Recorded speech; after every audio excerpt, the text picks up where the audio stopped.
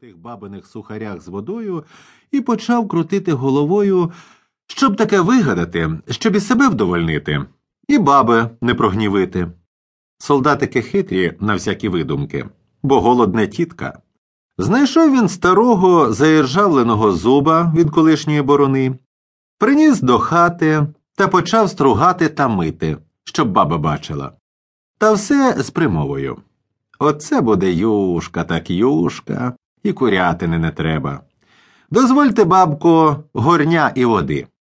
Баба, зацікавлена, дала горня і, наливши зуб від борони водою, приставила до жару. Кипить, аж весело дивитись. А солдат все пробує та хвалить. От буде юшка так юшка. Дозвольте, бабко, дрібок солі. Дала баба дрібок солі. Згодом солдат просить ще й пшона трохи. Дала баба пшона. Бо то ж цікава штука, яка то юшка вийде з боронячого зуба. Згодом просить солдат кілька картоплинок. І цибулю. Дала баба і те. От коли б бабусенько ще й сала шматочок, дала баба і сала, бо то ж дуже цікава і нечувана штука – юшка з боронячого зуба.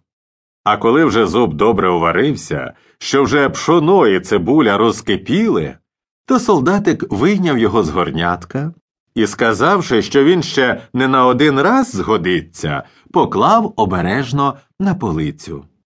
А юшка була нічого собі і така на смак, неначе й не із зуба від борони.